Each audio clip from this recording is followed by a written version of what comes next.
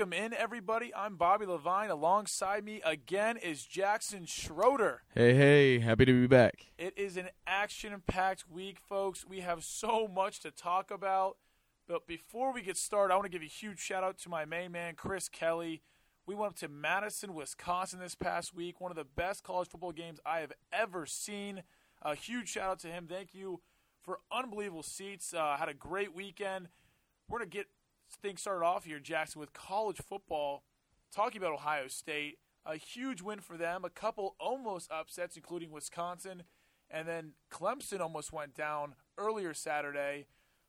We're starting to finally see a top 10 emerge here late, almost going into the second half of the college football season. What were your takeaways from last week?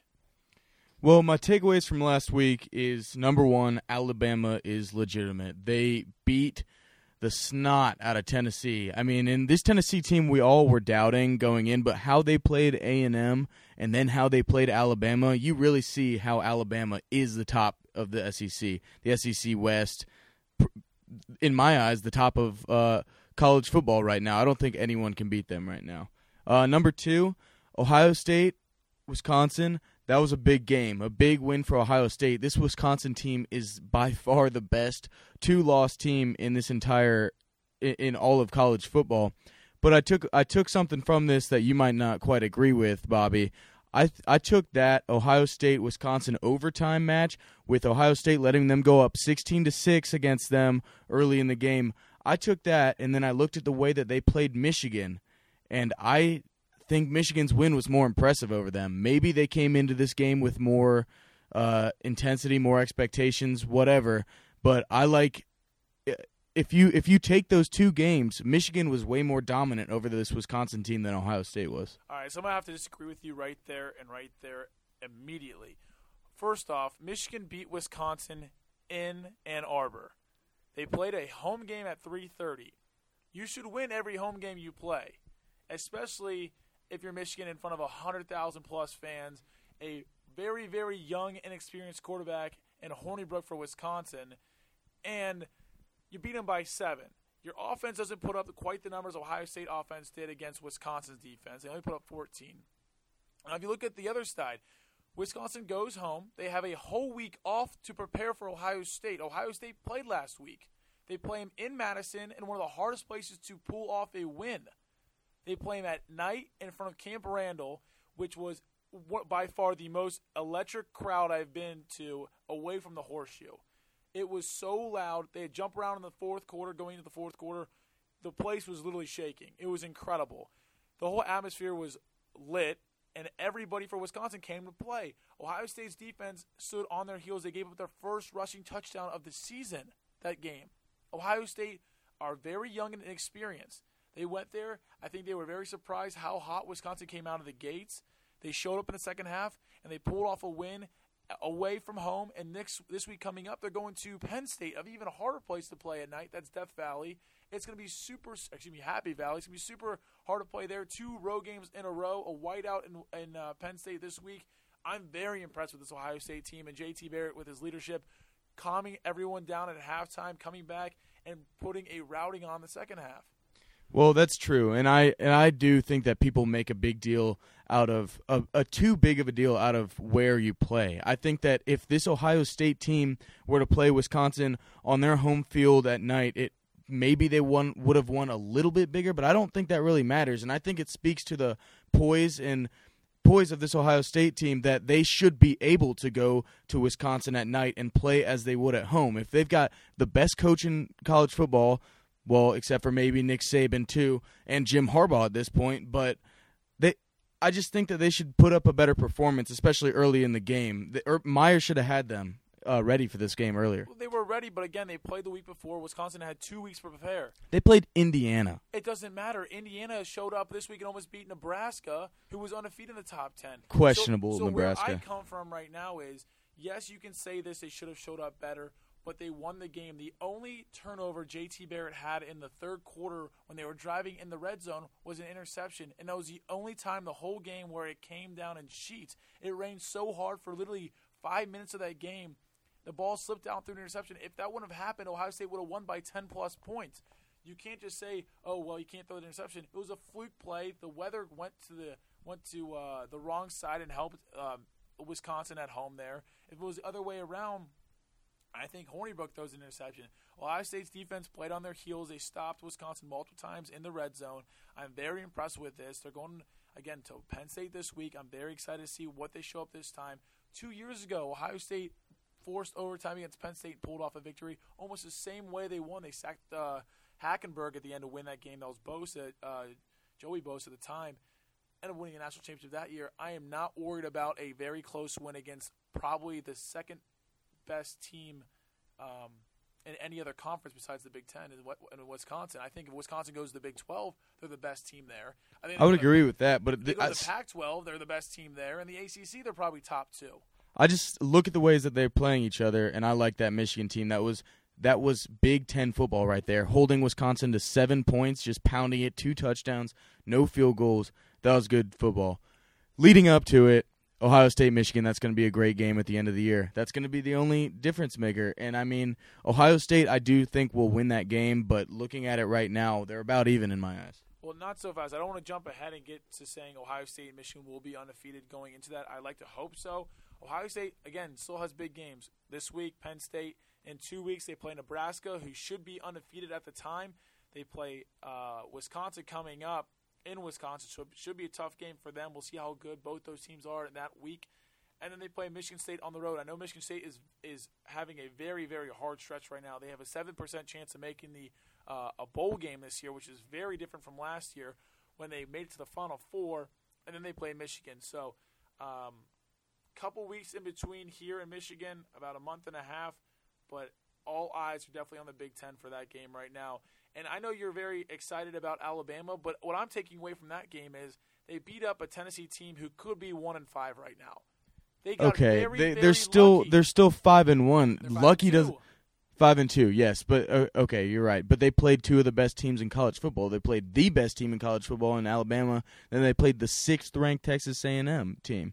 And I mean, that's their 2 losses. If you look at that, then that puts them even better than Wisconsin, which I don't think that they are, but That's by fine. those statistics, and then they beat are. Georgia by 3, and Georgia. You think Georgia's a good team? No, I don't think Georgia's a good team, but that wasn't that. I mean, Georgia came to play that game because they knew they had to put on a show. I'm not saying Tennessee is a good team, but I'm saying that Alabama beat the crap out of Tennessee, and you can't take anything away from that win. I think Alabama's a 19.5-point favorite against the undefeated Texas A&M team. And I would go with the under for that. I would probably go for the under for that, but that just shows like how good this team is and how good they can be. We'll see after next week. I'm excited. I really think A&M is going to come to play. I think A&M might surprise a lot of people. I know they don't have Johnny Manziel, and it wasn't the same as 2012. But you got to like your chances with Knight as your quarterback. He's been an unbelievable playmaker so far. Trevor Knight has 1,500 passing yards on the dot. They got a great running back in Williams. He's got 704 rushing yards.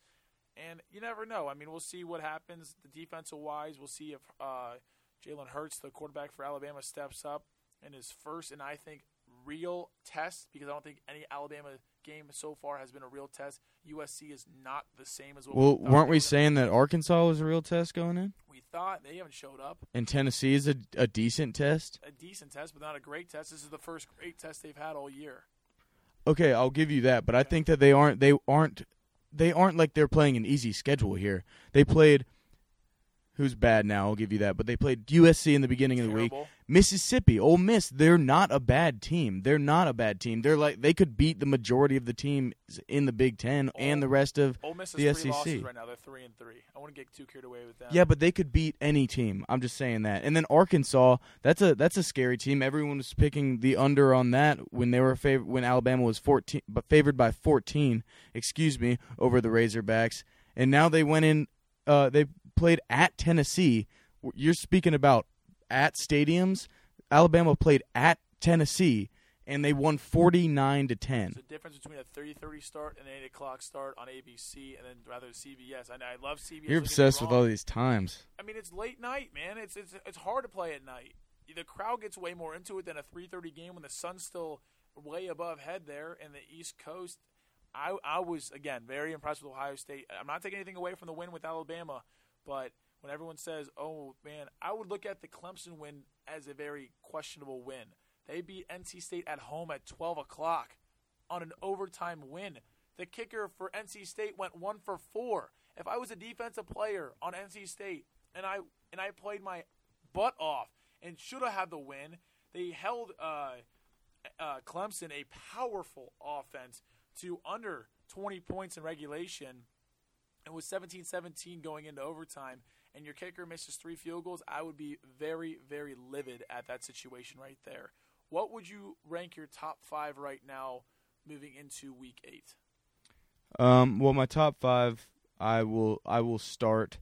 I will start with my number 5 team, and I've got Clemson. They are ranked in the AP 1 spot over Washington, and I don't think that they should be. I think Clemson has played too close of games. The wins are there, but the scores aren't there. They almost lost to a Troy team. They almost lost to NC State last week. And if you look at the wins that Washington is putting up week after week, putting up crazy offensive numbers with 70 points over Oregon. And I have them over Clemson. So there's my 5 and 4 right there. And then 2 and 3, this is tricky for me because of my argument that I was making earlier.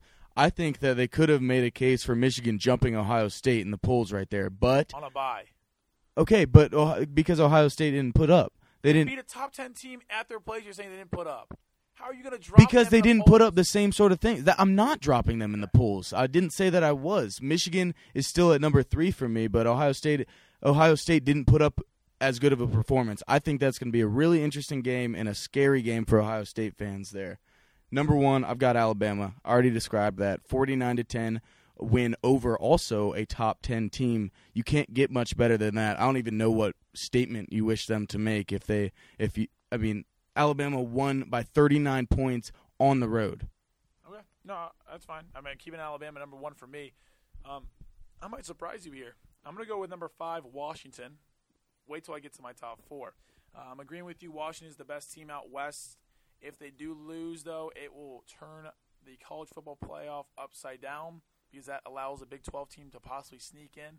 If not, maybe bring Houston back up to chance, or we'll get into that a little bit later here. Number 4, I've got Texas A&M. I've got them right now because I think Clemson dropped a couple spots after that very, very questionable win. They should have lost. If any other kicker in the nation has a chance to win that, Louis Zervos for Ohio University is kicking for NC State. He would definitely have made one of those 3 that was missed. If not, he would have made all 3 because he's a reliable kicker. But A&M, I think they've looked solid all year long. To start off the week, or start the year, they beat number 16 UCLA. They beat Arkansas, who was ranked top 10 or top 20, and then they beat Tennessee, who was in the top 10 2 weeks ago. Number 3, I have Michigan staying still after the bye.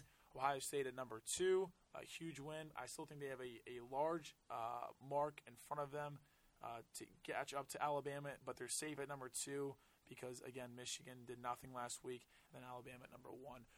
I'm very excited, though, to see what Alabama can do against A&M moving forward this week. After this, though, the schedule lightens up a lot. They play low-ranked teams. If not, they won't be ranked at all with LSU later in the season. And they also have to play Auburn, last but not least, at home, though. Yeah, I mean, that Auburn game will be tricky. But if you look at the top 3, all of them have their schedules get easier from now on, except for Ohio State playing Michigan, and I imagine they will still be top 2 and 3 at that point, as everything goes as planned.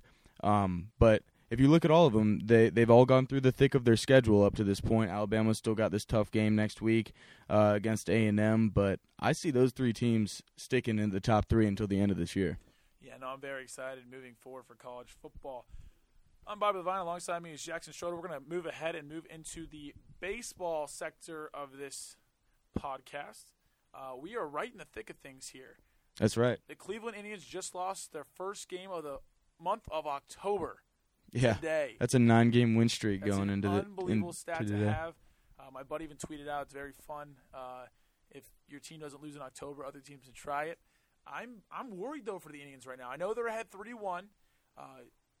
Aaron Sanchez pitched a gem for the Toronto Blue Jays, but they're working on a 2-man rotation. What can happen if they lose tomorrow and go back to Cleveland up 3-2? Are you worried at that point? I'm not worried at that point. I don't. If you see they've won 9 straight games up to this point. I don't see them losing 4 in a row. Yeah, they don't have the pitching that they did due to injuries. But if you go to Game 7, we've got Corey Kluber back in Cleveland, and I don't see them losing that Game 7. I don't see them. It's tough because Cleveland's got bad pitching right now in the starting position, but they've got a decent bullpen that they can work with. If they can get their offense going, like they sort of did last night, we can see. We'll see. I don't like where they stand right now, but I think they sneak out of this. I don't see Toronto coming back and winning 4 games in a row to beat them. The problem I have right now, I'm looking at your team, and it reminds me a lot like the 2013 Cincinnati Reds team. The Reds made it the postseason, were very hot.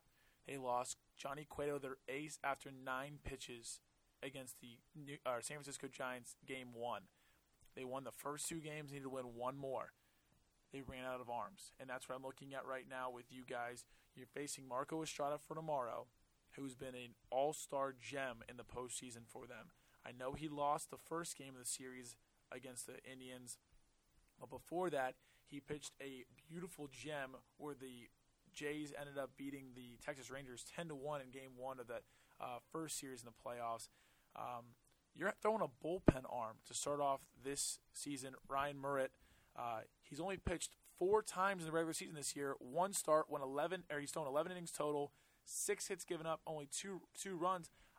I see him only making it to the 4th inning, and then it's a bullpen game once again. Well, I think that's the idea with starting a bullpen pitcher. You don't expect this guy to come out and throw 7 or 8 innings. He is a bullpen pitcher. That's what he is. He's only pitched 4 innings, and I know it's hard to really gauge where a pitcher stands after that, but he does stand with a 1.64 ERA, whatever that means. We'll see how it goes. I mean, there's really nothing to back up a positive or a negative outlook on this guy. We will just see how it goes. He hasn't played enough to really make a big opinion on him. And then what I have coming back is if Toronto can somehow win that game, Cleveland limps back home, and then all the pressure turns back on them. Playing in Toronto, you're playing, you know what, if we lose this game, it's okay, we're on the road. Toronto goes back there, they're going to have all the momentum, 2 games. Then they're going to probably get back a couple. J.A. Happ's going to pitch for them, probably game 6 for them if they win tomorrow. And then you might throw Sanchez in game 7 after his performance tonight. He pitched today, Tuesday. Saturday will be 5-day rest. He'll be ready to go. I think that leans in favor of the Toronto Blue Jays and puts your bullpen in some serious hurt because, again, you only have 2 starters to rely on. You have Tomlin pitching game 6 if possible, and then Kluber pitching game 7. They're all on short rest. Their arms are tired. You know they're tired right now. It's October. They pitched the whole season. I mean, Tomlin's record is 13-9, and then Kluber's record is 18-9. So there are a lot of games pitched by these guys. That's true. I mean, if it gets to Game 7, then I could see the Indians being scared, as they should. But they will be at home, and the Indians will play well at home. They will go back. Even if they lose this next game, then they will still be up. And they only need one. They just need one to win this entire series. I see them doing that. The odds are in their favor. I mean, there's only the Blue Jays need 3 wins to put away this series. If they can win 4 straight to beat the Indians in the ALCS right now, that would be insane. That would be unheard of. Has that even ever happened before? Yeah, it happened one time with the Boston Red Sox coming back on the New York Yankees. When was that? That was when they were down 3-0 and they won the World Series in 2004. 2004, yeah. Okay, I couldn't remember if it was 2004 or 07. 30 the 4 nights in October. It was a great series. But anyways, then moving to the other series in the NL, if I were the Chicago Cubs, I'd be very nervous right now. First off, it's tied 1-1 series-wise. We're right now live in Game 3 in the 5th inning, and the Dodgers are up 3-0 at home. Rich Hill is pitching a gem. They're saying for Game 4, They have Urias, their young stud pitcher, who's 5-2 this season with a 3.39 ERA, going a very veteran pitcher for the Chicago Cubs, and Lackey. Arrieta's pitching tonight. They're saying for Game 5, they might have Kershaw come back. He pitched Game 2. This guy is throwing one of the best, throwing one of the best games series stretch I've ever seen since 2 years ago when Bumgarner pitched the World Series. But I've never seen this kind of pitching performance by a starter not in the World Series in the playoffs. In the NLCS and NLDS, he came in for a save and got a save for them. It's incredible. Kershaw's got something to prove with last year's performance. He really sort of let the Dodgers down when last year was their year. This year, no one was really picking them to win it. Maybe earlier in the season, but late in the regular season, they made the playoffs, but they weren't a favorite at all. And he's really showing his fans and his city that he can do it. He is one of the best, if not, well, one of the best regular season pitchers within the past decade. Yeah, absolutely. Yeah, but he hasn't proved it in the postseason, and that's what the Dodgers are paying him so much money to do. They don't care how many regular season wins they get, but he's proven his fans that he can do that, and this is his year to take control of that. So I look and I hope that he starts in Game 5. Last Thursday, he gained so many points, in my opinion. When I was texting you when I was back in Columbus, Game 5 against the Washington Nationals, it was a do-or-die game. They were in Washington. Like I said, a lot of pressure goes off when you're the away team in this do-or-die situation. Urias, who's set up for Game 4 against the Chicago Cubs, started that game. He went 6 strong innings, left the game up on top. Then they brought in their closer in the 7th inning. I love these managers finally understanding that the closer does not need to come in with a fresh slate in the 9th inning with a 3-run or less lead. Bring them in when the situation needs them to come in. They bring in Kenley Jansen, the best closer in baseball this whole year. He throws 2 1/3 innings pitches through over 40 pitches, the most he's ever had in his entire career. He ends up gassing out in the 9th inning, and you know who they bring in on one-day rest after he threw 110 pitches? Yes, Clayton Kershaw. I was dumbfounded. My jaw was at my feet watching that game. I've never seen a performance like that. The day before, come in, does his thing. I mean, so far this postseason, he's 2-0 with 1 no decision and a save. That is a Cy Young winner. He missed more than half the season. Has a chance to win the Cy Young this year. The Cubs should be a shaky right now. They lose this game, they might not even go back home because there's 3 games in a row in L.A., and I could see L.A. winning all 3 of those games and going to the World Series. I could see that. I like the Dodgers and how they've been playing lately behind Kershaw's arm. And they picked up their bats, too, in this series. They weren't that great in the regular season with bats. They had great pitching. Their offense didn't quite match up to it. But if you look at how they've played throughout the playoffs up to this point, they're on a hot streak right now. And I can see them taking that and beating the Cubs. And all pressure lies on the Cubs. The Cubs won over 100 games this year. Insane amount of wins for them this year, and they have been the favorites ever since the beginning. These past few years have been their years to do it. They've been the favorites every single year, and that's what's killing them. They don't need all this pressure on their backs, and they're going to lose again this year, whether it's the Dodgers or in the World Series. The Cubs aren't going to win the World Series. You don't think so? No. Okay, I'm agreeing with you there. I think the Cubs lose this series. I would be very surprised if it comes to Game 5.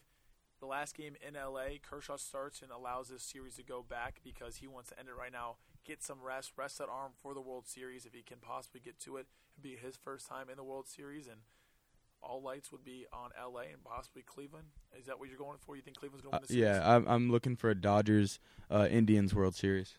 Well, I guess we'll have to stay tuned for that. Next week we should have a whole situation with that. We can go more in detail with the World Series coming up. Moving forward to the NFL, we're going to take a look at the standings right now. We're going to do a segment called Not So Fast. You name the team, you give me a not so fast, what we said early on the season, whether it's good or bad, and explain why. Jackson, go ahead. Not so fast on the Pittsburgh Steelers. I don't like how they're playing on the road. I had them as my favorite in Week 2. I had them as my number 1 overall team, and they haven't been playing like that. They lost on the road against Philadelphia, and Carson Wentz 34-3 on the road. Huge loss to a not a great team as we see now. And this past week they were at Miami, who had won one game going into this game, and they lost 30-15. Ben Roethlisberger's injured, and they're playing the Patriots at home still, but they're playing the Patriots without Ben Roethlisberger. They still are first in the AFC North. They've got a tough schedule coming up. They play the Patriots, then the Ravens, and then the Cowboys. That could be 3 losses in a row right there. You could see the Steelers with a losing record after 9 weeks. I don't know. So that's a negative right there. I'm going to flip the script here. I'm going to go with a positive. Not so fast on the Buffalo Bills. After week 2, they were 0-2. A bad loss to the Ravens, only scoring 7 points, losing that game 13-7. And then losing to the Jets on Thursday Night Football, 37-31. It was not pretty in that one. They go back home after that. They stay home, They welcome in the Arizona Cardinals, who everyone was high-horsed on, and beat them down 33-18. Next week, go to New England Patriots, the last game without Brady. Shut them out, 16-0. The week after that, they go on the road to the L.A. Rams. That's a long road trip from a Buffalo team. The Rams at the time were 3-1. They beat them 30-19. And this week, they welcome in the 49ers and Colin Kaepernick, who got a first start all season, and they put him down very quickly. They put up 45 points on the 49ers and beat them 45-16. I think this might be the second-best team in the AFC right now. Whether you look at the Pittsburgh Steelers with a huge injury to Roethlisberger, no one really else coming out of the North. The East is the South is terrible, very weak, and the West is still up for grabs from any team at this point. Looking forward at the Buffalo Bills schedule, they got the Dolphins, should be a win. Then they go home and play the Patriots, very, very key game. And after that, you never know. They could win out, or not win out. They could win most of their games. I could see them being at 10 to 12 wins this season. Oh, I could definitely see that. The Bills have looked good recently. Rex Ryan might finally be turning his career around. And it was weird because we were talking about that. After they lost to the Jets, they fired their offensive coordinator. Yeah, and we were joking around about that. But he didn't fire Rob Ryan because that's his brother. That's not his brother, but the defense was giving up 37 points. Exactly. We were confused on that, but I guess it worked out for the best of them, and good luck to the Ryan family up in Buffalo. Rex Ryan is looking at everyone, having no idea what's going on right now. So what else is your not-so-fast moment here in the NFL? Well, since you're doing the positive ones, I'll stick with the negative. Not so fast on Carson Wentz and the Philadelphia Eagles. They have lost 2 straight to pretty bad teams in the Lions and the Redskins. They won 3 straight before that. Carson Wentz has dropped off a little bit. They're still going to rely on him as on him as their starting quarterback for the rest of the season and probably for the next few years at least. But this next week they're playing the Vikings, who are arguably the best team in the NFL right now, along with the Patriots. But then they play the Cowboys, a hot Cowboys team. You could see them with a losing record after 7 weeks. Yeah, you never know. That whole division, the NFC East, has always been a question mark the last probably 6 to 8 years. They've had a 2-winner, or every team has won twice in the last 8 years. It's a very weird scenario there. I'm going to stay in the division, though, for a positive, not so fast, the Dallas Cowboys. And Jerry Jones, especially, I'm calling him out, the owner for the Cowboys, coming out last week after the Bengals were routed by the Cowboys, 28-14. The score did not show what it really was. The Cowboys have won 5 straight. They're 5-1 right now. Dak Prescott looks incredible behind that offensive line that they've been juicing up for the last couple years. And you know who I'm loving there? Ezekiel Elliott from Ohio State. An unbelievable performance again, rushing over 150 yards on the Green Bay Packer defense. And that game was in Green Bay. I was joking with my buddies there. I said, you know what? I think all fans of Wisconsin are done with Ohio State. After a comeback win there in Madison, then the next day, a lot of those fans that were close sitting next to me were talking about traveling to Green Bay to watch their beloved Packers play. And another Ohio State alumnus there, and Zeke runs all over them like that, and they lose. Aaron Rodgers is in trouble down there. But they have a very easy schedule coming up with the Packers. They play the Eagles at home and then the Browns. That could be 2 straight wins. They could be sitting at 7-1 before they have to face the Pittsburgh Steelers. Who knows about Ben Roethlisberger? And after that, they play the Ravens. I could see them possibly maybe 8-2, 9-1 at that point. That is a very impressive start there. And you're talking about Romo coming back. If you're Jerry Jones and coming ahead of Dak Prescott. He's got momentum. Momentum is huge in the NFL. You ride the hot hand. You don't just put him down. Look what Harbaugh did in San Fran when they had Kaepernick at the time, who was built and ready for that situation. Smith went out. You put in Kaepernick, and he takes you to the Super Bowl. You ride Prescott till he falls off the pedestal. Oh, I feel the exact same way. Jerry Jones is too involved in this program. It's ridiculous. If you look at Robert Kraft, he does exactly what he needs to give Bill Belichick his breathing room to run the New England Patriots program like he likes to and how he has successfully for so long. If Jerry Jones steps in and puts back in Tony Romo, are you serious? That's crazy. Garrett, I'd say get out of here. I'm the coach here. You worry about paying the bills here. Yeah, and that'd get him fired real quick. But you got to give a lot of praise to this Dallas Cowboys offensive line. They are so good, and they're the best this year than they have been in the past 10 years or so, maybe ever. Like, if you look at DeMarco Murray and what he did there, not discrediting Murray at all, he's still a great running back. But if you look at the type of numbers he put up when he played in Dallas, they were crazy. He broke all sorts of records. And now you look at Ezekiel Elliott running all over them. Everyone knows Ezekiel Elliott's a great running back. But I don't know if he has these sort of numbers if he's not working with that Dallas offensive line. A lot of credit to that offensive line for getting the job done.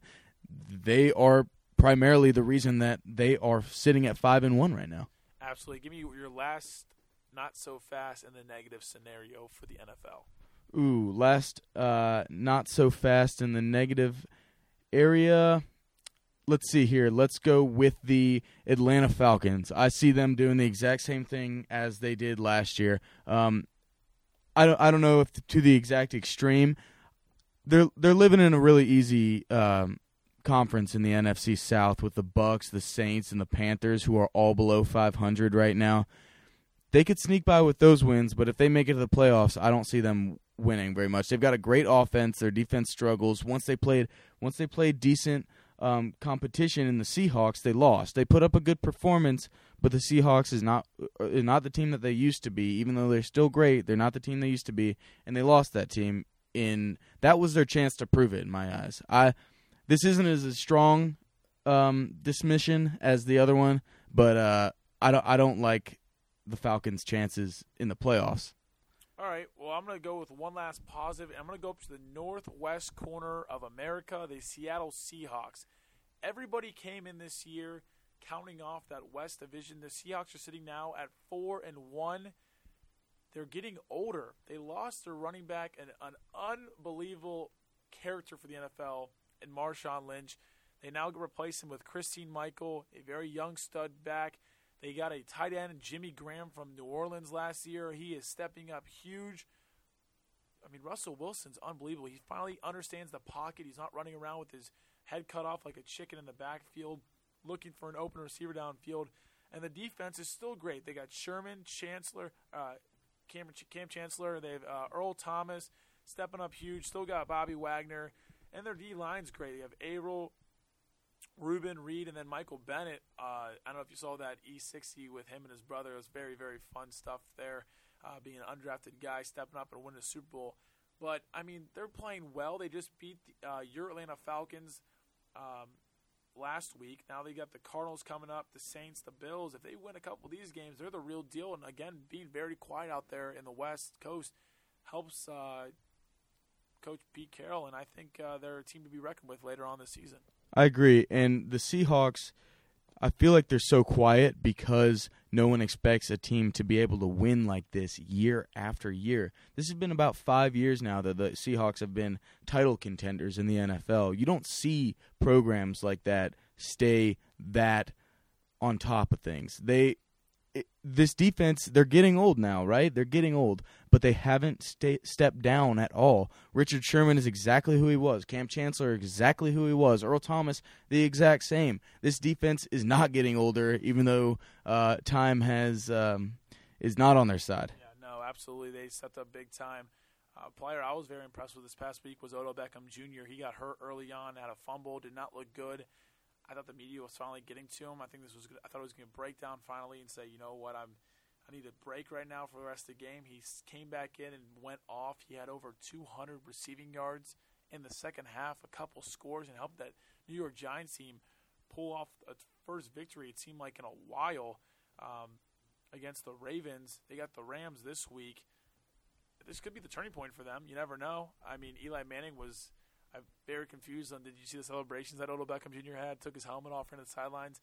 I think it was a little too much, but, I mean, Odell Beckham Jr., that's what you get with him. He's going to make plays for you and hopefully not cost you too much in the penalty yards afterwards. That's such a weird thing with Eli Manning and Odell Beckham Jr. because they're such a great tandem, but they are such different people. If you look at Eli Manning and all of the Mannings, they are such humble people. They go out there week after week and just get the job done. They try to stay under the spotlight as hard as that is for them. But Odell Beckham is flashy, doing everything. You got to think that sometimes it's hard for Eli to throw the ball to Odell every single time. I mean, they got so many weapons over there. I'm looking forward, though, to this week. I'm gonna pick your game and what you think is your most exciting for. I'm looking down at that Vikings-Eagles game at 1 o'clock. Vikings still undefeated at 5-0. Eagles, as you said, could be on the downfall at 3-2. It's in Philadelphia. If Philly wins this game, I think they're right on the right track once again at 4-2 after week 7. Yeah, I agree. I think that's a huge game for Philadelphia, and if they can go out and beat Minnesota, who is in the top 5 in the NFL right now, if not the top 3, that would be a huge statement for them and Carson Wentz that they aren't going away and that they are here to stay. And Minnesota, that would hurt them gravely. That would show that they can lose to a mediocre team in Philadelphia. But moving on to my game of the week, I've got New England and Pittsburgh. Pittsburgh has been struggling as of late. Without Ben Roethlisberger this week, they are at home, but they are playing Bill Belichick and Tom Brady, who is back and who is 2-0 up to this point. That's a huge game for the Steelers. If they can pull out this one, then that will give them so much confidence and catapult them into the rest of the season. And if New England wins this, it'll just be like every week after week where New England wins another game. Absolutely. Well, thank you again, Jackson Schroeder. We're going to bring in Chris again from Tampa Bay, Florida. We'll see you next week, Jackson. Thank you again. Appreciate it. Thank you. Welcome in, guys, to the J&B Weekend Wrap-Up. I'm with Chris again from Tampa Bay, Florida. Thank you again for coming on. No problem. Good to be here again, Bobby. So this past week in college football was kind of crazy. Ohio State escaped one up there in Madison. Tennessee showed a routing there in Knoxville against the Volunteers, and Clemson escaped one at home. What were your takeaways on that week? Well, I think if I could recall back, I think I told you Alabama would have no problem with Tennessee, and I think I said Wisconsin take that 10.5. That would be, pretty much. And Wisconsin gave that game away. Wisconsin really should have won that game outright there. They had it in control. So I think it was 16-3 at halftime or 16-6 at halftime. As for NC State game, Clemson, the 2 weeks prior to that, NC State played as tough ball games. Of course, the one in the bad weather there was Notre Dame. So I figured they'd give Clemson a little bit struggle there, and they did throughout the whole 4 quarters. So weekend kind of came out the way I thought it did. Really no surprises to me whatsoever. And there may be a couple this weekend that could maybe surprise you and fool you, but we'll just have to go through and see what we can find. Absolutely. So let's get started here on the college games. The game of the week has to be in Tuscaloosa as the Texas A&M Aggies at 6-0, ranked 6th, play the Alabama Crimson Tide at 7-0. Alabama is favored by 19.5. How is that possible? I think would take A&M to cover that spread. Well, Alabama's in their prime right now, and Nick Saban, he's got those guys ready. And, it's funny that their defense has scored more touchdowns than a lot of college teams' offenses have scored. I think they're averaging like 1 a game, their defenses. I know they scored 2 in the last week. Line up 16.5. A lot of sharp money came in on Alabama early to get that soft line there. Anything below 17 was pretty good there. Texas A&M, Trevor Knight on the transfer from Oklahoma. He's got some weapons and all, but I think this defense for Alabama will take control in the second half, and I can see them pulling away late like they normally do late in the fourth quarter, and probably get a 21-25 plus victory over Texas A&M. And the biggest jump in the top 25 last week was West Virginia as they routed Texas Tech. They jumped from 20 to 12. They're playing home against TCU, still undefeated. There's only two teams left undefeated in that Big 12. It's West Virginia and Baylor, who's sitting at 9. TCU's underdog in West Virginia by 5 points. I'm very confused on how they jump up 8 spots, but then Vegas has them only favored by 5 at home. Well, the TCU ball club is not the same as they have been in the past couple of years, losing Trevon Boykin this year to them, who was one of their main threats here with the throw and a run. West Virginia at home is tough. West Virginia has a tough defense here in the Big 12. TCU, they haven't shown me anything. I mean, at home they got blown out by Arkansas, which, again, I think I said last week Arkansas would probably win that game over Ole Miss outright. That line went from 8 to 10. I can see West Virginia taking care of TCU here by a smooth touchdown or a touchdown and a field goal there. Just nothing at TCU impresses me at all this year. Yeah, no, I'm agreeing with you there. The Big 12 is very shaky at best. A lot of question marks still to be answered later this season. Again, there's no conference championship, so that puts a lot of pressure for a team to have to win out, be undefeated to make that Final Four for the college football playoff. To move to the Big Ten, which will definitely have at least one team in that Final Four, Ohio State, again, sneaking by one in Madison. I was at that game. It was electric. Ohio State came back very strong in that second half in front of a very, very loud crowd at Camp Randall. They get no bye this week. They had to go to Penn State and play at Penn State. They are favored by 19.5, Ohio State is, on the road in a whiteout. I'm very, very questionable for calling that a huge blowout win for Ohio State this week. Well, so did you use the jump around in the start of the fourth quarter? Absolutely. I had that all on video. I made a YouTube video. I'll actually sent it to you after this, but it was that's what turned the game around, actually, in the fourth quarter. Ohio State was rolling in the third quarter. They had the one turnover by J.T. Barrett when it finally started pouring down rain for 2 minutes. But Ohio State's offense was in gear. The defense stepped up, and then jump around came on. Wisconsin scored a touchdown to get the lead there with 8 minutes to go after that. Well, Ohio State, they got Northwestern on deck next week, and I thought maybe this was a trap spot for Ohio State, so I saw who they have on deck next week, and they don't. They have a Northwestern on deck next week. Penn State, they beat my Maryland club on Penn State's homecoming. Penn State just has no defense. Just no defense at all. And I can't believe this game got a primetime Saturday night slot there. Even though it's going to be a whiteout in Penn State, I can see the Nittany Lanes hanging around maybe a quarter and a half. But Ohio State, Urban Meyer, I think he's going for 20 consecutive wins on the road. 21. He won 20 last week. 20 last week, 21. I lose count on some things with Urban Meyer. So, Penn State, can they hang around for the whole 4 quarters? No, they don't have the defense to do that. And I can see Ohio State hitting the plus 40 mark in this game, above 40 points. Okay. I would like to see that. Last week, I know it took a lot out of them to come back down 16-6 at halftime. I guess will be answered late Saturday night. Let's move forward to the NFL on Sunday. A lot of crazy games happened last week. Odell Beckham Jr. finally, I guess, maybe calmed down a little bit on the stat sheet. He went off for 200-plus yards in the second half, a couple touchdowns, helped Eli Manning finally get a win after a couple weeks of losses in a row. Tom Brady looked as good as ever in the second half, and Ben Roethlisberger is again hurt. What's your take on that? Here's the funny thing. How lucky New England. They get Pittsburgh without Roethlisberger. That's got to say they're pretty darn lucky there. You're going to catch it with Landry Jones.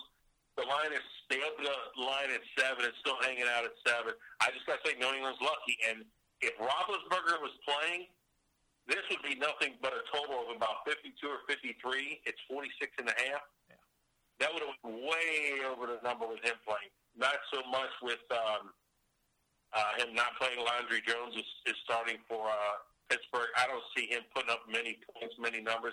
If anything, Mike Tomlin's got to get these guys ready and just play ball control, keep the ball out of Tom Brady's hands. But as a player, I would sit down and just pass on this game now. I was I was looking forward to Roethlisberger playing and this total being about 51, 53, and I was just going to go all out on the over. But I can't now with Landry Jones. I just got to step aside and not touch this game at all. Yeah, I was looking at that, and I was thinking to myself, when's the last time Landry Jones played? And it was against the Bengals in that postseason game when the Bengals choked. Landry Jones came in the game after Roethlisberger was pulled out of the game for his shoulder, and he threw an interception to Vontaze Burfict when I thought the Bengals were going to have their first playoff win, and then it went downhill from there. Ripped my heart out. Another coach, though, from the Bengals, Coach Zimmer in Minnesota, has got their boys in the Purple People Eaters at 5-0. They're playing the Philadelphia Eagles, who have slipped up a little bit now, 3-2 in Philadelphia. Minnesota on the road is favored by 2.5. Who do you have in that one? Well, here's the thing, 2.5. Why don't they make it a 3? They don't want to give the home team a 3. Little note, last week, home dogs, 3-0. If you count Miami, Washington, and who was the other third home dog? I just lost my train. Miami, Washington home dog, and there was one more home dog that covered. I can't think. I don't have my notes in front of me. But I know Miami and Washington were home dogs and went outright. They don't want to put this number at 3. 3 is a key number. 3 and 7 are always key numbers to the sports books. They don't want to put it at 3. I can see Philly bouncing back and winning this game outright. Minnesota coming off of a bye. Philly coming off of two bad games actually in a row there. I mean, if this number gets to 3, I'm going to take the Eagles in the points and just hope that you keep this one close. If not, win it outright. Yeah, it's going to be an interesting game because everyone was on the Wentz wagon to start off the season. He started out 3-0, looked great. If they lose this game, they'll be 500, and Minnesota looks like they'll be running away with that NFC as the best team. A lot of eyes going to be on that game early on at 1 o'clock. Another game I've got looking at is the Sunday night game. Seattle Seahawks, very quiet 4-1. Not a lot of teams talking about them. They go on the road a little south of them to Arizona, who's 3-3. Arizona at home favored by 1.5 points.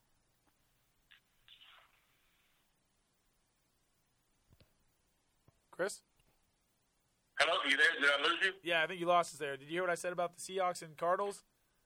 Yes, I did. The third home dog last week was New Orleans. That was the third home dog I was trying to think of. Oh, that was a huge win for them last week. Right, last week. Yeah, there was 3 home dogs. Home dogs in the NFL are pretty tasty this year so far.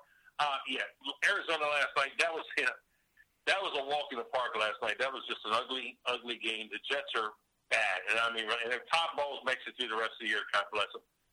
You know, Seattle always has trouble with Arizona, whether it's in Arizona or it's in Seattle over the past couple years. Carson Palmer looked sharp last night. The running back Dave Johnson looked sharp. Seattle did not look that sharp last week against the Atlanta Falcons, who actually, they've been on a roll coming out there to the West Coast. Took care of Denver, almost got that one last Sunday against Seattle. I'm going to lean towards the Cardinals again. I think they have Seattle's number for some reason. Minus a field goal again, Arizona. But the home team laying less than the field goal, I got to go with the home team and take Arizona. All right, in the final game we could talk about, the Baltimore Ravens at 3-3 go on the road to the New York Jets. Right now the line is even, and they say that Fitzpatrick might not start that game. They might bring in their backup quarterback, Geno Smith. How is that game even? I think the Ravens, if they bring in Geno Smith or Fitzpatrick, should be favored in that game. Well, I look at it this way. Teams don't always play the same every week in the NFL. And that's the thing I go off of. Whether Geno Smith, Ryan Fitzpatrick, or heck, Joe Namath on Sunday. The problem Baltimore Ravens, they're hurting on defense as well. Late in the second half, it showed against the New York Giants there. You know, it's a toss-up here. I really can't go either way with the Jets or Ravens, especially the way the Jets played last night. I mean, just bad, pathetic. No offense, really no defense. The linebackers out there, their one linebacker's out. I can see more interesting things that go out of other than the New York Jets and the Baltimore Ravens on Sunday. I just have to take a pass there.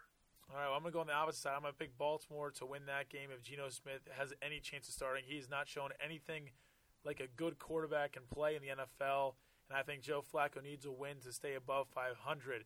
That is all the time we have. Thank you again, Chris. Hopefully everything's doing great in Tampa Bay. We are finally hitting the fall weather here in Athens, Ohio. Temperature's starting to drop on us, but it looks like it's 70 and beautiful as always down there. Hopefully we see you next week, everybody. Thank you once again, the J&B Weekly Wrap-Up.